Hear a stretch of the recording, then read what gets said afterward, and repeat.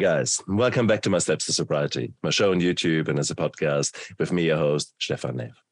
Today is another fantastic day for an interview because our today's guest is bringing a topic close to my heart that has been riding me throughout my life.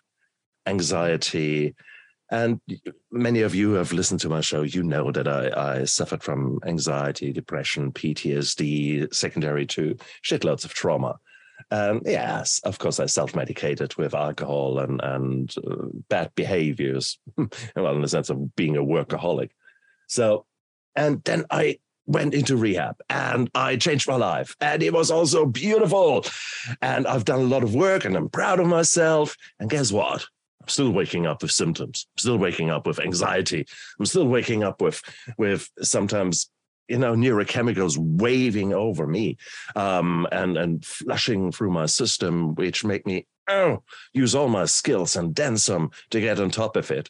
Is something wrong with me? Hey, did I not do enough work? So today I've got Rachel McLeod here on my show because she has specialized in that. She is looking into that. Why do people have ongoing symptoms despite of years of therapy? And I can't wait to actually listen and bounce ideas around with her. So Rachel, welcome to my show. Thank you. Thanks for having me. You normally don't really become an expert in something like that unless you have gone through it. That's pretty much a given. It's not something that you think, okay, what's the tiniest chapter in the psychology textbook? And maybe I specialize on that. So let's start with the beginning. When you grew up, were there lots of pressures on you? And were you a highly anxious young woman? Yes, I was. And I come from a family of quite a bit and gnarly, complex trauma and generational patterns of trauma. And I grew up in my family system, a golden child. And so that meant that I had to excel and be the evidence of our family's wellness. Right. So that also meant that I had to tune out any problems I would have or any negative feelings that I would have. And so this was really confusing because how do you address something that you can't look at directly? Right. And so I didn't. And I ended up going through school and I was an athlete. I played volleyball in college. I went and got my master's in social work. I was going to be this therapist. And it's interesting that I don't think you get into this field without unconsciously knowing that you need to figure out your own stuff. But I still wasn't aware. So it was happening unconsciously. And I get a degree in social work. I'm doing therapy. I'm actually working with people with substance abuse disorders. And I was using talk therapy strategies, and I was really I was just very not liking the results I was getting. I'm like, we're going to talk about this. We're going to talk about this for the next 20 years. Like, they need help now. They're going to relapse and go use drugs, maybe die, and we're on a 25-year plan of healing. And I was just really frustrated because I was like, I'm studying, I'm doing what I've been taught. And my department was closed. And so we all got laid off. And I had a hard time finding a job because I was already pregnant. And I decided I was quitting, and I hated the whole field. This talk therapy thing is stupid, or I'm really bad at it. One of the two, probably both. And I quit. And so 3 years later, I had 2 more children. So I had 3 children under 3, and I was in a mental health crisis. And so this one I could not high performance out of it. It caught up with me. I was going down. And so I couldn't solve my problems. I was foggy minded, couldn't concentrate. I was anxious. I was insomnia. I was doing all of the things. And my husband suggested I go see somebody. And so I didn't want to go see them, but I did. And I got diagnosed for the first time with obsessive compulsive disorder. Mm-hmm.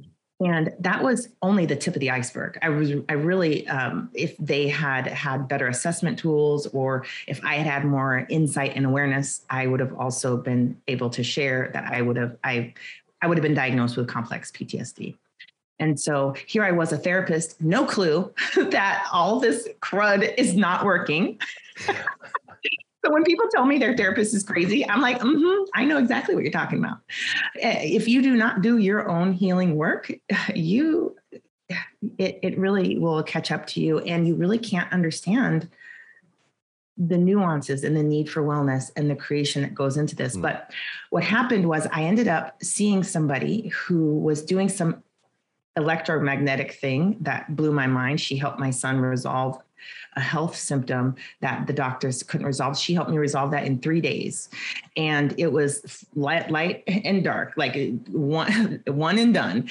And I went back to her and asked for help. She gave me the training DVD set for emotional freedom techniques, which is not a talk therapy strategy. So I was all ears because I was mad at them. I was mad at the doctor. I was mad at everybody. And so she gave that to me. She said, try this, it will change your life. And if she had told me to stand on my head and breathe like this, I would have done it. But I go home, I read that, I watched the instructions, and that night I'm laying in bed with racing thoughts and I'm panicking and I cannot get to sleep. And something says, why don't you try that little thing? So I go and I pull it out and I try the tapping points. I'm trying to figure it out. I yawn. I'm like, oh, let me try it again. And I'm tapping on the different points and I fall asleep. I wake up the next morning and I am like, what else can I try this on? Because I didn't even choose to go to sleep. I just was like, anxiety, panic attacking, and I was out. So I wake up and I start, anytime I'm noticing I'm anxious, I'm using this intervention. Anytime I'm noticing my obsessions and my compulsions that I can't get out of, I'm using this. And all of a sudden I don't need to do them anymore. And I feel like I got this whole get out of jail free card, and I think my life starts working. I start solving my problems. I feel whole, like myself, and powerful, and like back to, at that time, I didn't understand the depths I would need to go in my healing. And so it's going to go back to achieving. And I did.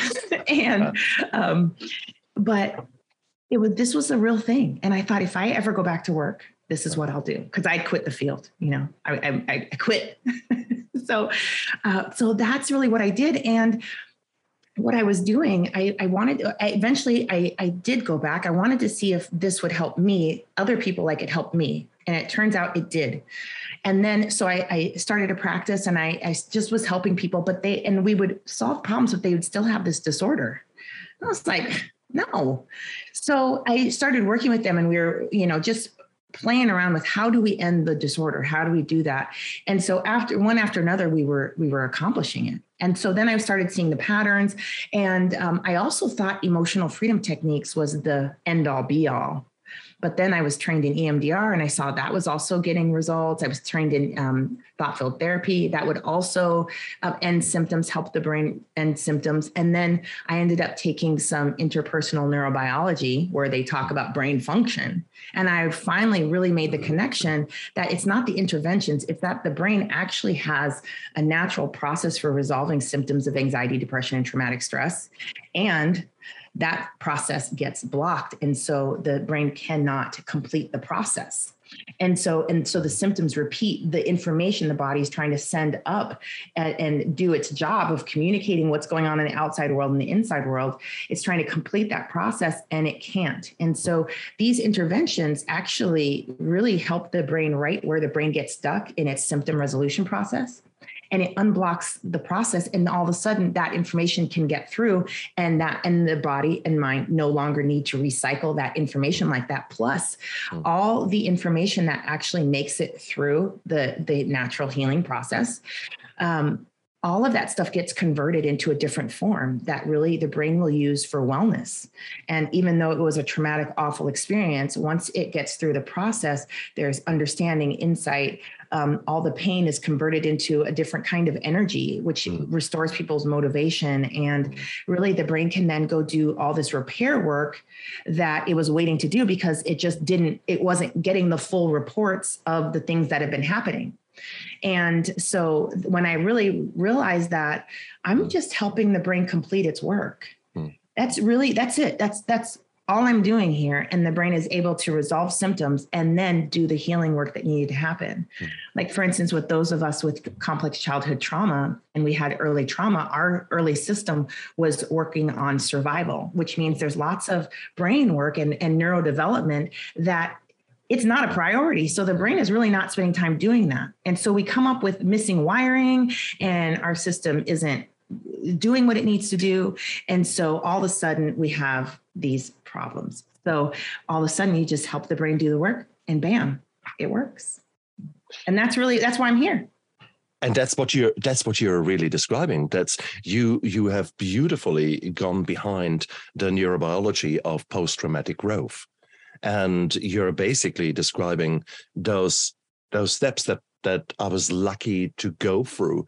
But interestingly enough, as you say, there is sometimes you look at a problem or at a situation from one side, and you come against walls, and it just doesn't work. And then you settle the horse from a different end, and suddenly you think, bloody hell, you make that breakthrough. Happened with me with hypnotherapy, with PTSD. It did not become clear to me for a long time that PTSD was actually a very strong driver in me. I had disguised all the symptoms and everything, disguised it in really positive ways. I've got a good situational awareness. I'm a good doctor. Nothing can catch me out. Yeah, I was hypervigilant to the nth degree, and it took a different approach, but it opened the door immediately. It actually, literally, like with you, 3 sessions, badam, I had that problem suddenly done and dusted, and I had spoken about the trauma that happened to me, but suddenly there was this insight. Yes. Something changed. And those symptoms were never the same again. And in actual fact, they disappeared for a better part of 3-4 years now. Interestingly enough, the interesting dreams are coming back. So intriguing. So I guess the work never ends, and it's time for us to constantly reevaluate and see where we can go. Wow, what a story, girl. What a story. I think there's truth to the fact that the work never ends. I think that our inner world is like a house. When you can't complete the processes of making garbage, putting garbage in your garbage, and then taking the garbage out, it's going to pile up with a bunch of garbage, right? And that's a lot of the work of unpacking and resolving an anxiety, depression, or trauma disorder. Yeah. And so you're cleaning out the pile of unresolved issues that haven't made it through this process, the brain's natural throwing out the garbage process and the healing process that comes with that. And the other piece is that when people are finished, there are always dishes to be done, and there's maintenance, there is, and every once in a while a pipe will break, right? Or something, or you decide, hey, I want to pimp out my backyard, put a couple of, this and that in. Brains do that. They say, ooh, you know what? I just realized I wanted to build a new function. And so next thing you know, you're going through the process. And when they do that, they go take out the stuff from the back and they pull it up. If you've done your trauma work, a lot of the stuff they pull up will already be processed and will just be seamlessly worked through, because it doesn't register as pain in the brain like that. But you're always going to find stuff, I think, I suspect that comes up in bringing the stuff forward that just has never, ever surfaced. And so that's why I really think it's important for people to learn how to do their own healing work, because that way, when this stuff comes up, they can really just wash their dishes, build their patio, right? And then if it's a more complex job, they can go get some support, but they're not helpless in the process, right? Maybe they want another pair of eyes to look at it with them, you see what I mean? So it's really important to be able to, and really what we're talking about is, right, our body is this big receptor. It has all this, it's gathering information from our senses of what's going on outside of us and what's going on inside of us. And then when we have this information that's coming through that registers in our brain as pleasure or neutral, it just zips through this process unchecked. very, very fast. It's electrical. It's running through the nervous system. But then in the same report, we might have information that registers in the brain as pain, maybe emotional pain, somatic pain, relational pain, any of that stuff. That stuff starts signaling to the pain neurons, start saying, hey, there's pain here in the survival system. It's just jumping in. Hey, there's pain. We must be in danger. We're going to close down this communication process and shift over into survival mode.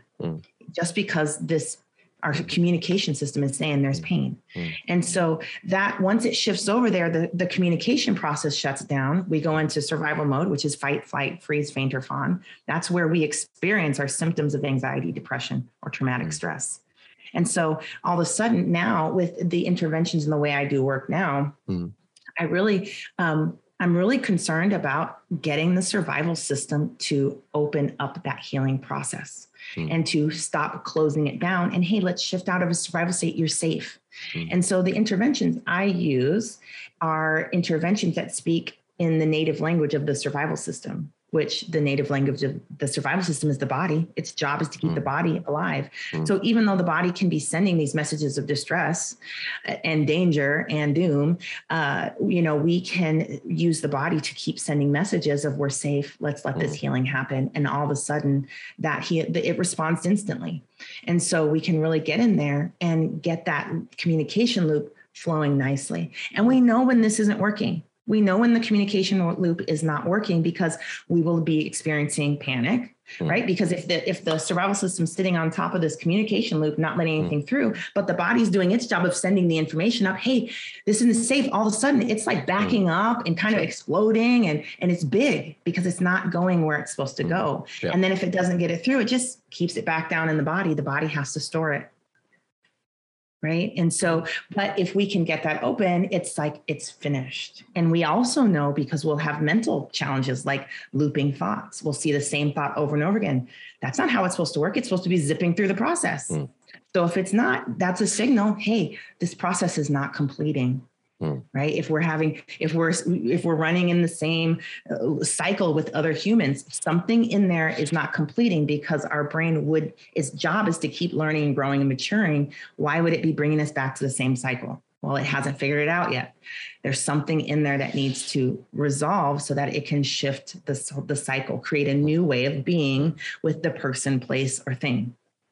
And so this is just really as simple as getting the full report in, letting your body be the instrument that it is, gather all that information and really get it processed. And so, but isn't life so complex and our history, our living memory is so complex that you really need the time, the talk therapy to actually go through things, bring things up, mull them a bit around, and maybe with you repeatedly bringing them up, putting less and less emotional upset or disattach the emotions from the things. So would that not do the trick? Yeah. So talk therapy, let me tell you why this is not my go-to and why I do not think this is the fastest method to resolve symptoms. And let me also say, I do think talk therapy is really wonderful for support, for learning new things, for learning strategies, communication, so many things you can learn, but actually making symptoms stop, it is not the fastest way. And this is why, is because all that neuroception and this little problem right here that we have with the survival system, when we use the talk therapy, we're using strategies that work with the front of the brain. We're working with the native language of the prefrontal cortex, where our values and morals and our problem solving and our creativity are, which is all wonderful, but that's not really where this problem of anxiety is. And so you can talk about it all you want to, but you're not really creating a lot of effect with the survival system, right? And we need that. And just because you're talking about it, you're actually doing the work of loading what you want healed onto the loading dock, which is great. And all of a sudden the loading dock is the parcel is moving up. But if it can't get past the survival system, there's no amount of talking that's going to help you get this information processed and get done with it. And so it keeps circling. And so what I really have people do is I have many people who, when processing their traumas, never talk about it at all. You don't have to, influencing this part of the brain, you don't have to talk about your traumas, your abuse, your situations, which is incredibly liberating, because talk therapy has been found to be re-traumatizing.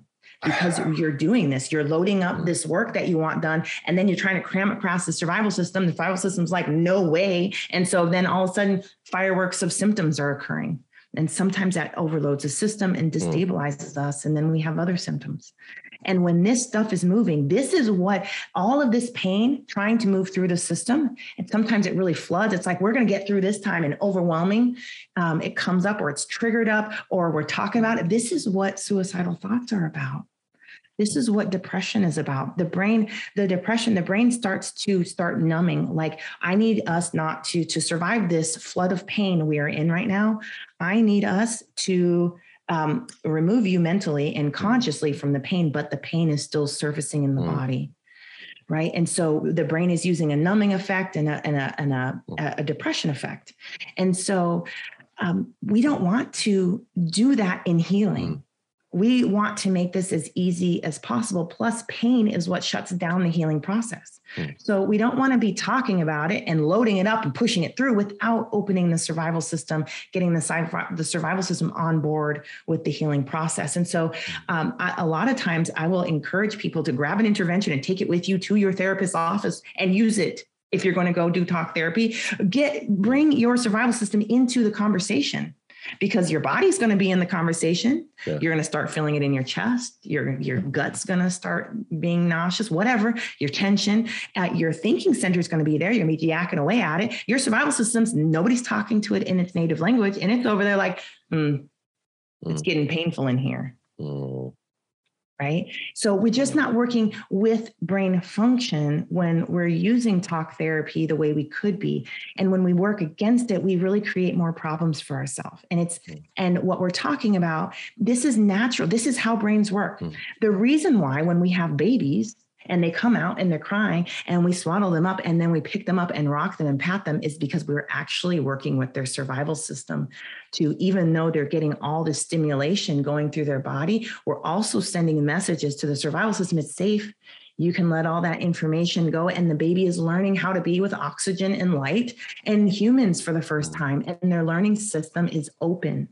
Their body's communication process is open. This is why you have a child and they're throwing a fit, and you can either let them throw the fit so that it completes, or you can give them a hug, or you can do something like this to help them open up their survival system. They're actually throwing the fit to open their survival system because we must engage the body to move emotion.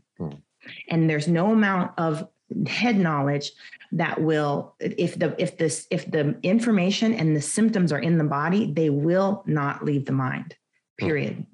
And so I find that I just toss out the mind stuff entirely and just work this process. I lied. Okay. So I like to work with the mind to help load up and give people the option. Okay, which symptom do you want to resolve? Right. Okay, let's go get it. And let's go get it loaded up and get the body start talking about it. And then let's stand here and keep the survival system open. Yeah. Right. So that's really what I like to do. But in training, and right, this is my fun space, I want to learn how to work with the subconscious mind. So I teach people, I learn that and teach people how to do their work with their subconscious mind. The body has its own healing methods. And this has brought me into things like energy medicine, where you don't need to use the mind at all for the healing. You can actually help the body do its own healing work, which I would not have believed them because I'm pretty skeptical, but the results don't lie. And when the body gets the work complete, it's done. And so you can find that and you can test it. And all of a sudden people are behaving differently. They're saying different things. I have them go look for the symptom we were working on. And I hope you find it. Let's go. Come on. And sometimes they do. And they're like, I woke up this morning. I had, that sometimes people are really hammered with depression right when they get out of bed. That's a symptom that is not supposed to be there. What is that? Let's get your body resolving that. Right. So, and then I want you, now that we're done with this session, go and check when you wake up in the morning, look around for it. And if we can find pieces of it, great. Let's do that work too. Let's get that processed. If we don't, fabulous. Right. So it's just a very much more measurable and predictable and fast process, because when I'm having them do this work with depression in the morning, it's a 2-minute intervention. Maybe I will have them do three rounds of an intervention. Okay. So maybe that takes 6 minutes and symptoms resolve so fast. And we can go through one after another after that. And that's really what I do now, because I also understand that to resolve a disorder is not just about resolving symptoms, but it's also about helping your inner workings really create the functions that are needed to wire ourselves for wellness. And those of us who had complex childhood trauma and who had traumatic experiences that we did not have the nervous system support with, we did not have someone holding us and rocking us, we did not have someone comforting us and helping us to open up our survival system, that means our survival system stayed in a state of distress for a really long time. Our whole body did. And that means that there were things there. Our system did not learn how to get dysregulated and to freak out and then to come back down. So we have to repattern that now. We have to, our system from the inside out has to learn how to go up and come down. And in the beginning, we want to really walk it to do that. But soon we want to see it create its own process for this. And that's what brains do. They create mastery. They're like, oh, that's how you do it. Okay, let me practice that. And then you help them. And then they're like, move out of the way. Let me see if I can do this by myself. And then they try, and then you back them up a little bit. And then the next thing you know, you haven't thought about it again, because your system is not bringing stuff into your awareness. Because when it's doing that, it's saying, I want help with this. I want help with this. We see this as, oh my gosh, a symptom. But really, symptoms are the exact place. It's the communication of the exact place where the brain cannot resolve an issue. And it's telling us, hey, I need some help. And that's if we were in our tribal systems and our healthy family functions, we wouldn't even we'd get some internal information that says, hey, I'm not doing so well. I need some help. We'd go to grandma, get a pat on the back, and maybe they're there. Oh, hey, babe. Or here's some elaborate story that our subconscious mind was listening to and was like, oh, I can do that. And so there's a lot of stuff that helped our survival systems function well that we lost as we have not been tribal, as we have not been as physical, and we have put less value on comfort and that sorts of stuff. And we're showing it. The mental health is growing, right? We're losing that intuition of, and we don't let our children throw fits on the floor. That's not okay, right? And for those of us who didn't get to throw fits, that's a developmentally appropriate stage. So that means that there's stuff in there. The brain is learning how to process emotion. It's ugly. First efforts are ugly, right? Learning how to ride a bike is kind of ugly. But right? I'm 56. I can't throw myself. I can't throw the toys out of the closet. I know, isn't that right? But you still have to. But your brain still will need to go through that process. And that really what I have people do is I'll have them find a way to throw the fit in a socially acceptable way. When I found myself going through this and really needing to do this, which was so annoying. Right? I'm like, seriously, we're going to throw another fit. And my insides were like, yes, we are. And a pity party on top of that. How about that?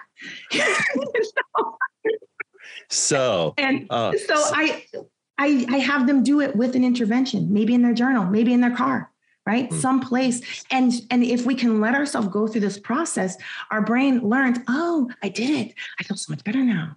And then pretty soon, with children, what happens is they'll throw the fit and they'll eventually kick their foot on something while they're screaming out. And then the brain says, oh, well, we didn't take very good care of our body while we did that. Maybe we could do this thing without throwing ourselves around, and then you see a progression. Right. And parents, there are people that specialize in this. I don't. So I'm making up stories. But the fact of the matter is that if we're in healthy development, we don't stay in these patterns for a long time. If we are being childish for a long time, that means there's something stuck. Something is not moving through. Our brains are naturally maturation mastery centers. Nicely put.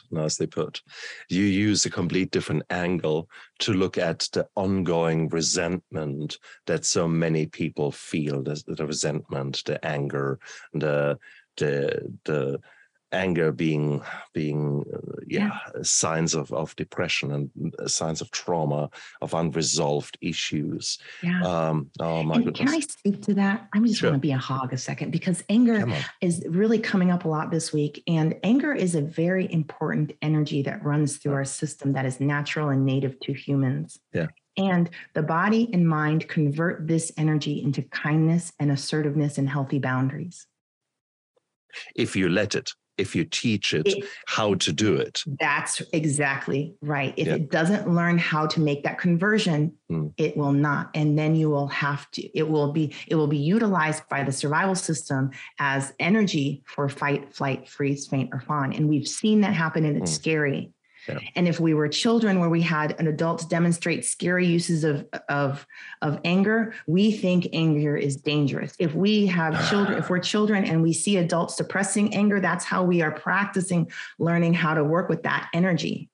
And then our systems never develop the wiring to run and process and convert and harness anger and turn it into the awesome that it is. And for instance, I have a client that they're staying in a situation that they should not be in anymore, and they're mad. And they're not mad, actually. They are choosing a Zen, happy place. But I can tell that they're very mad. They have dissociated from their anger, so they cannot tell how mad they are. Right. And they're zenning out. And so it occurs to me, I'm like, and they don't like it. They're not happy, but they are not receiving that information at the top. It's only in the body. And you can see them because they're taking these deep breaths, their shoulders are tense, but they're not connected to that. So I really started bringing this up. I was like, you know what we need to liberate that anger and get it moving. And then, but we have to build a framework for it, right? We have to start we have to open the roads. We have to create roads and highways. And we need to get, if we just say, hey, we're just going to let this anger out and there's no wiring for it, it's going to be an explosion of awful that's going to reinforce anger is bad. Right. So how do you turn it into a positive, constructive force? Well, there's tons of tricks about this, but at the fundamental level, you find it and maybe you stay away from it. Maybe you see it in your mind across the road, or maybe you see it in your mind as a lake of awful on the way other side of the earth, whatever. Or maybe you go sit in it and you just put in with a little bubble around you, who knows? And the thing is, you need to be aware of it and just start using an intervention through my strategy. When I practice this with energy medicine, I will hold anger points on the body. There are points that you can hold for 2 minutes that will help the body process this stuff. And we want to bring all players on board because sometimes it's too much for the mind. But the truth is, if you can move a little bit of anger, your system's like, interesting, that's new. Right. And then it'll like tolerate you. Can we find a little bit more? Okay. And then we can go move a little bit more and then a little bit more. And the system's getting accustomed to it. And then there's a little bit of bravery that happens in there. It says, I wonder if we could be angry about this. I don't know. I think we're scared. So we're processing the survival system response to even the idea of being angry. Yeah. And that anything that your brain looks at, it's going to start building all the programming for. And so one of the tricks is just to find a safe way to look at it. Like if I show you a picture, your brain is going to start looking at it. It's going to start making connections. Oh, this reminds me of this. Like there's a lot of brain activity. And so just having somebody look at their anger in a safe way, which can be done in talk therapy, will load that for healing. But if we don't get the system open, none of that will get through. The brain won't. We need the brain to learn to take the energy of anger or sadness or grief or jealousy or rage, and we need to just take a little bit and get it through. And that's enough for it to start learning, oh, we could actually do something different with this. Okay. And I like to stay on it long enough because we need to build the whole system for it. We need to build the experience. We need to get the muscles going strong enough. We need to keep it top of mind for a moment. So I'll have people spend a week or two right there and we're getting that going. Then we can move to another project. Well, I have people do, brains can multitask. So we'll have them do as many as they are able to. And then we'll switch to another task. It'll tell us, your brain will tell us when it needs help. Or you'll see it. You'll see, oh, I got a little angrier than I was comfortable with. Or I started to feel like it was too much. And so I just shut down. Great. That lets us know that there was a challenge in there. Let's go back, review it, and get it processed. And then if we go take your brain to go look at the explosion that was about to happen, your brain will start making wiring for it. Right. But some of us are moving so fast, we don't even know what we should be looking at, where we want to point and shoot our brain. Like we get to guide our brain to build the wiring we need.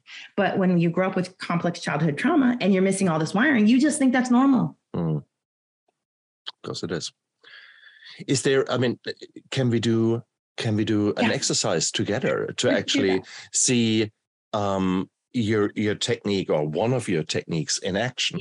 Because I'm certainly, if I look at myself, it is just shitloads of things are happening, uncertainty in the world, uncertainty around me, financial winter coming. So there is a lot of activation of my fight and flight going on, not yet to the level where I bring out the not so nice guy.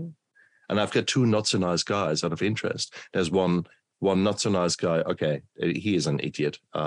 He is in distress and he's lashing out. Now I've learned to keep him away. I've got another guy in there. He is an ice cold warrior. When he comes out, emotions disappear. There is a crystal clear vision there. This is a man who can walk over corpses and has no feeling. He is actually beautiful. I'm scared of him, but he has helped me through some hard times, and he is beautiful. So therefore, there is a positive side to those things. All of these parts. Exactly. They are there for a reason. They are there to help us survive. So within all means. But unfortunately, I'm left with me. I don't want a crazy dude. The ice cold warrior, I'm a bit scared of him.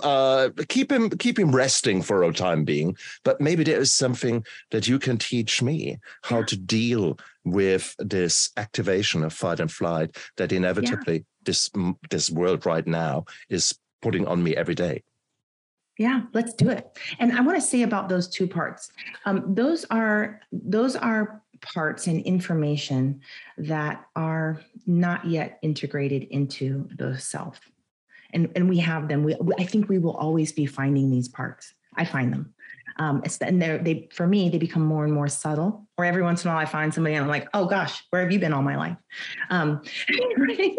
And so it's really wonderful to connect with, to pay attention to them and just start using an intervention.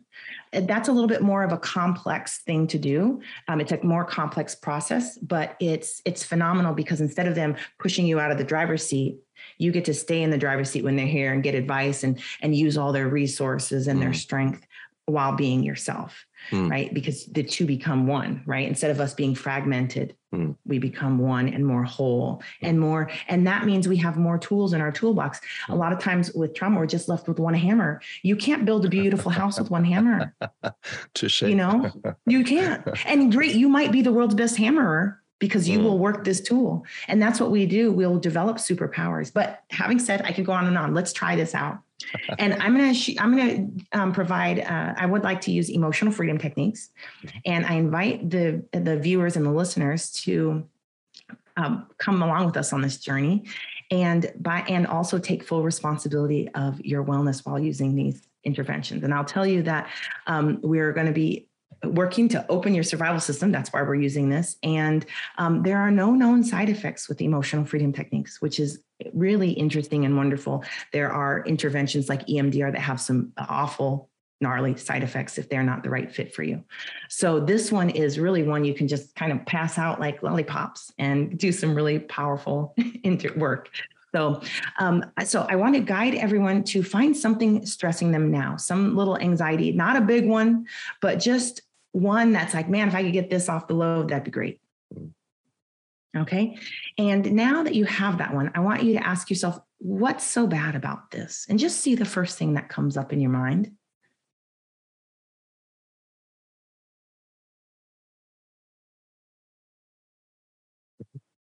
Okay. And then while you're holding that in your mind, I want you to ask, well, what's so bad about this?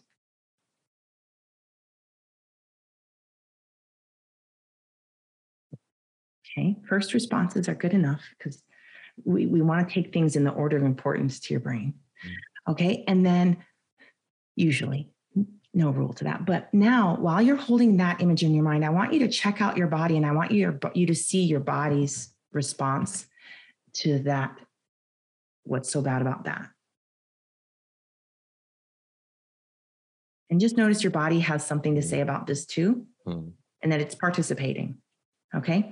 And now I want you to go ahead and tap on the side of your hand. This is the karate chop point, the side of your hand that's opposite your thumb, the fluffy part.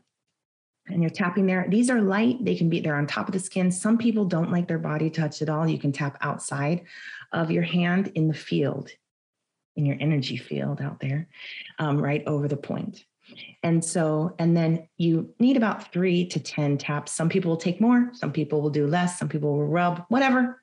Doesn't matter. Just do it. Do your thing. Which and then side? I want to have you can do both sides or just one. Some people like both. I switch back and forth. There's no rule to that. Okay. And then I want you to tap on your eyebrow points, the beginning of your eyebrow points by your nose, on the eyebrow hair area, and then outside your eyes in the corner. And just think about that body response and what's so bad about that, just a little bit. And under your eye, we just want to load it up on there. Make sure your brain knows exactly what we're working on here. Under your nose, under your lip. And there's collarbone points. You have these round collarbone things. You're going to come an inch under them and just a little inch out. You don't have to be perfect on this. Just be close. That's perfect. That's perfect. All of it, anywhere near there is perfect. And under your arms, this is under your armpits, about 4 inches on the side. If you were wearing a bra, it would be in the middle of your bra strap on the side. And then there's a point on your ribs under your nipples, like an inch under your nipple, maybe 2 on your ribs there. That's an anger point, anger towards yourself. I like to include that one. And then if you were going to shake someone's hand and the part of your thumb that's looking straight at you, I want you to tap on that. And then leave your hand in that position and then come tap on top of the finger point by your nail.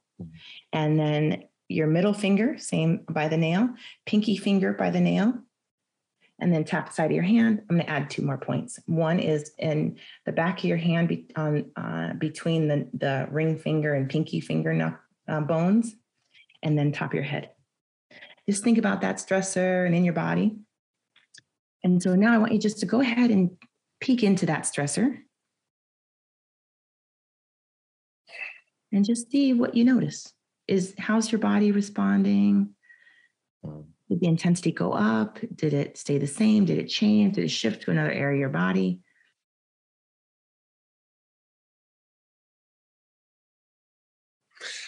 It's hard to answer that because, well, first of all, the symptom is gone, to say so.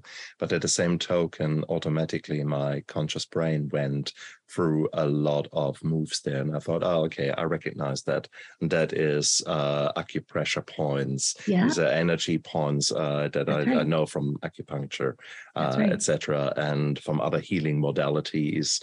And it is actually intriguing that your tapping actually makes a lot of sense if you now suddenly think about energy flow and chi and those kind of things. Right. If you came from an Eastern philosophy or medical mentality, interesting. But it had a clear effect on me. It calmed me. No 2 ways around that. Yes. Intriguing. Wonderful. And so what happens here is that we help your brain complete the process, right? And so it takes this stuff and you can feel the intensity. You can feel your body's giving you a report. Your head's got some stuff going on about it. And because it's getting through the survival system, it's like it's coming out of the body, right? It's just being processed. The communication's going and you hold it there as long as your body wants to communicate. So sometimes it's a couple rounds and then all of a sudden it's like, I'm done. I've had enough. I've said all the things I have to say. I'm going back to work. I got things to do. I got heartbeats to do, and it goes back to receiving information for you instead of holding and storing that information and driving you nuts with the same thing over and over and over. Nobody wants to be followed around by that, right? So another thing that you'll notice is that your body will calm And then you'll notice more insights occurring, and you'll notice an increase in like logical reasoning, because now we're moving the energy from the body past the survival system, fight or flight, and into the thinking center where reasoning and understanding and putting words to thoughts and feelings occurs, and solutions, problem solving. And so you're going to see those things happen. That's it. That's all we're doing. And now we get out of the kitchen, like we let the cooks cook. So I don't mess around with that stuff. They will let us know, hey, I'm going to need some salt and some bell peppers, and then your body's going to say, I have that over somewhere in your elbow, in your knee, or just, and then we just deliver the goods. And they make this beautiful stuff. And we see if we like the results. If we don't like the results, which is often when we're trying something new, right? The bike riding, we're like, you need to work on that. So, we can keep tapping to help process the information, because sometimes when we're riding our bike as adults, maybe we're having a conversation with somebody and it hurt. And maybe so our system has to process that hurt as well. And so we have so many opportunities to help our brain practice this and to really create that wellness and support ourselves. The other thing you have to say is that you just took control of the situation. You were no longer a victim by taking action. You decided to take action, and it didn't matter really if this was highly promising or not promising at all, but you did something. And to take action is such a powerful step. It removes you from the pity party. It removes you from a place where you can't do anything about it to actually, I can do something about it. And it's the first step that often then leads to other steps. And before you know it, you're walking. And it's beautiful. And so therefore, by actually you taking control with that, and with a very effective and logical intervention, now that I see what you do, that makes perfect sense. Before you know it. And the action is a natural part of this process. Yeah. There's like all this procrastination, right? We talked about that a little bit. All this procrastination, that's because this process isn't completing. It's not at action step yet. Your system can't create the action you want. And it's trying, it's circling. And that's why when we notice ourselves in procrastination, a simple thing to do, not needing a ton of skill, is just go ahead and use your EFT on it. And help your brain process, well, I'm not doing this because I remember when, mom said this 2 years ago and this happened and that happened and I'm scared to do it. Or if I do that, it'll hurt this person's feelings and I got the conflict and I don't know how to resolve the conflict. And now you're helping your brain resolve that stuff and get solutions, because your brain can make solutions to these things and we want it to, and it should be. So. Yeah. And again, for those of you out there who are thinking, what a mumbo jumbo, that energy crap. Yeah, right. If you were to go to an osteopath or a chiropractor, a good chiropractor, they don't just reset your bones. They actually activate muscles. And there's a whole science of muscle activation out there that gives balance and strength to the body and helps you change the whole system over. And I've experienced it recently with my osteopath. I just came for a not a checkup, even maintenance, let's call it like that. I had no symptoms, and he took me through a few exercises, just checked me out, and I was gobsmacked. I was one arm in a certain movement, tried to keep it like so. I couldn't, against the mildest resistance. I thought, what the hell? What's going on? And he sort of fiddled exactly where you were saying, which is actually the activation point of the serratus muscle. He did that. Okay, now let's try again. Bing! He just switched that on. So literally, he changed my physiology. Exactly. So therefore, guys, this is what we have been doing, is not mumbo jumbo. That is actually reminding a very complex thing of our body, that the body actually, did you realize you have actually forgotten to switch the lights on in that room? Or actually, really, the aircon can't work if you keep that door closed. So, it actually makes sense. Yeah. So even if you're a bit skeptical out there, may I suggest, what could you possibly lose? Okay. I always say, give everything a try. Unless, of course, it's a Mexican wonder healer, which gives you some snake oil for the cheap price of $10,000 US. Then I hit you over the head and say, give me the money. Come on, I can do 10,000, make it 20. Come on. No, okay? So no bullshit out there. But something like what Rachel is saying makes a hell of a lot of sense. And I can see where it comes from. And if you still have doubts, I've had other guests who were talking about similar things, where the trauma-focused yoga or things like that. There are actually very clear approaches that work on the body to very quickly work through problems of the mind. And that is the most beautiful, beautiful thing. So guys, don't put it away because you've got some prejudices in your head. No, come along on the journey. Expose yourself to new techniques, because who knows? You don't know what you don't know.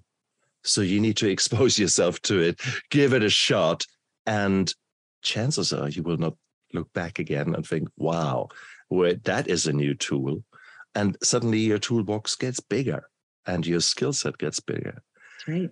Fair enough to say, Rachel, not everything works for everyone at every time. Perfectly said. Exactly. So there will be some times when you're in the middle of a board meeting or giving a big presentation, you can't just go little.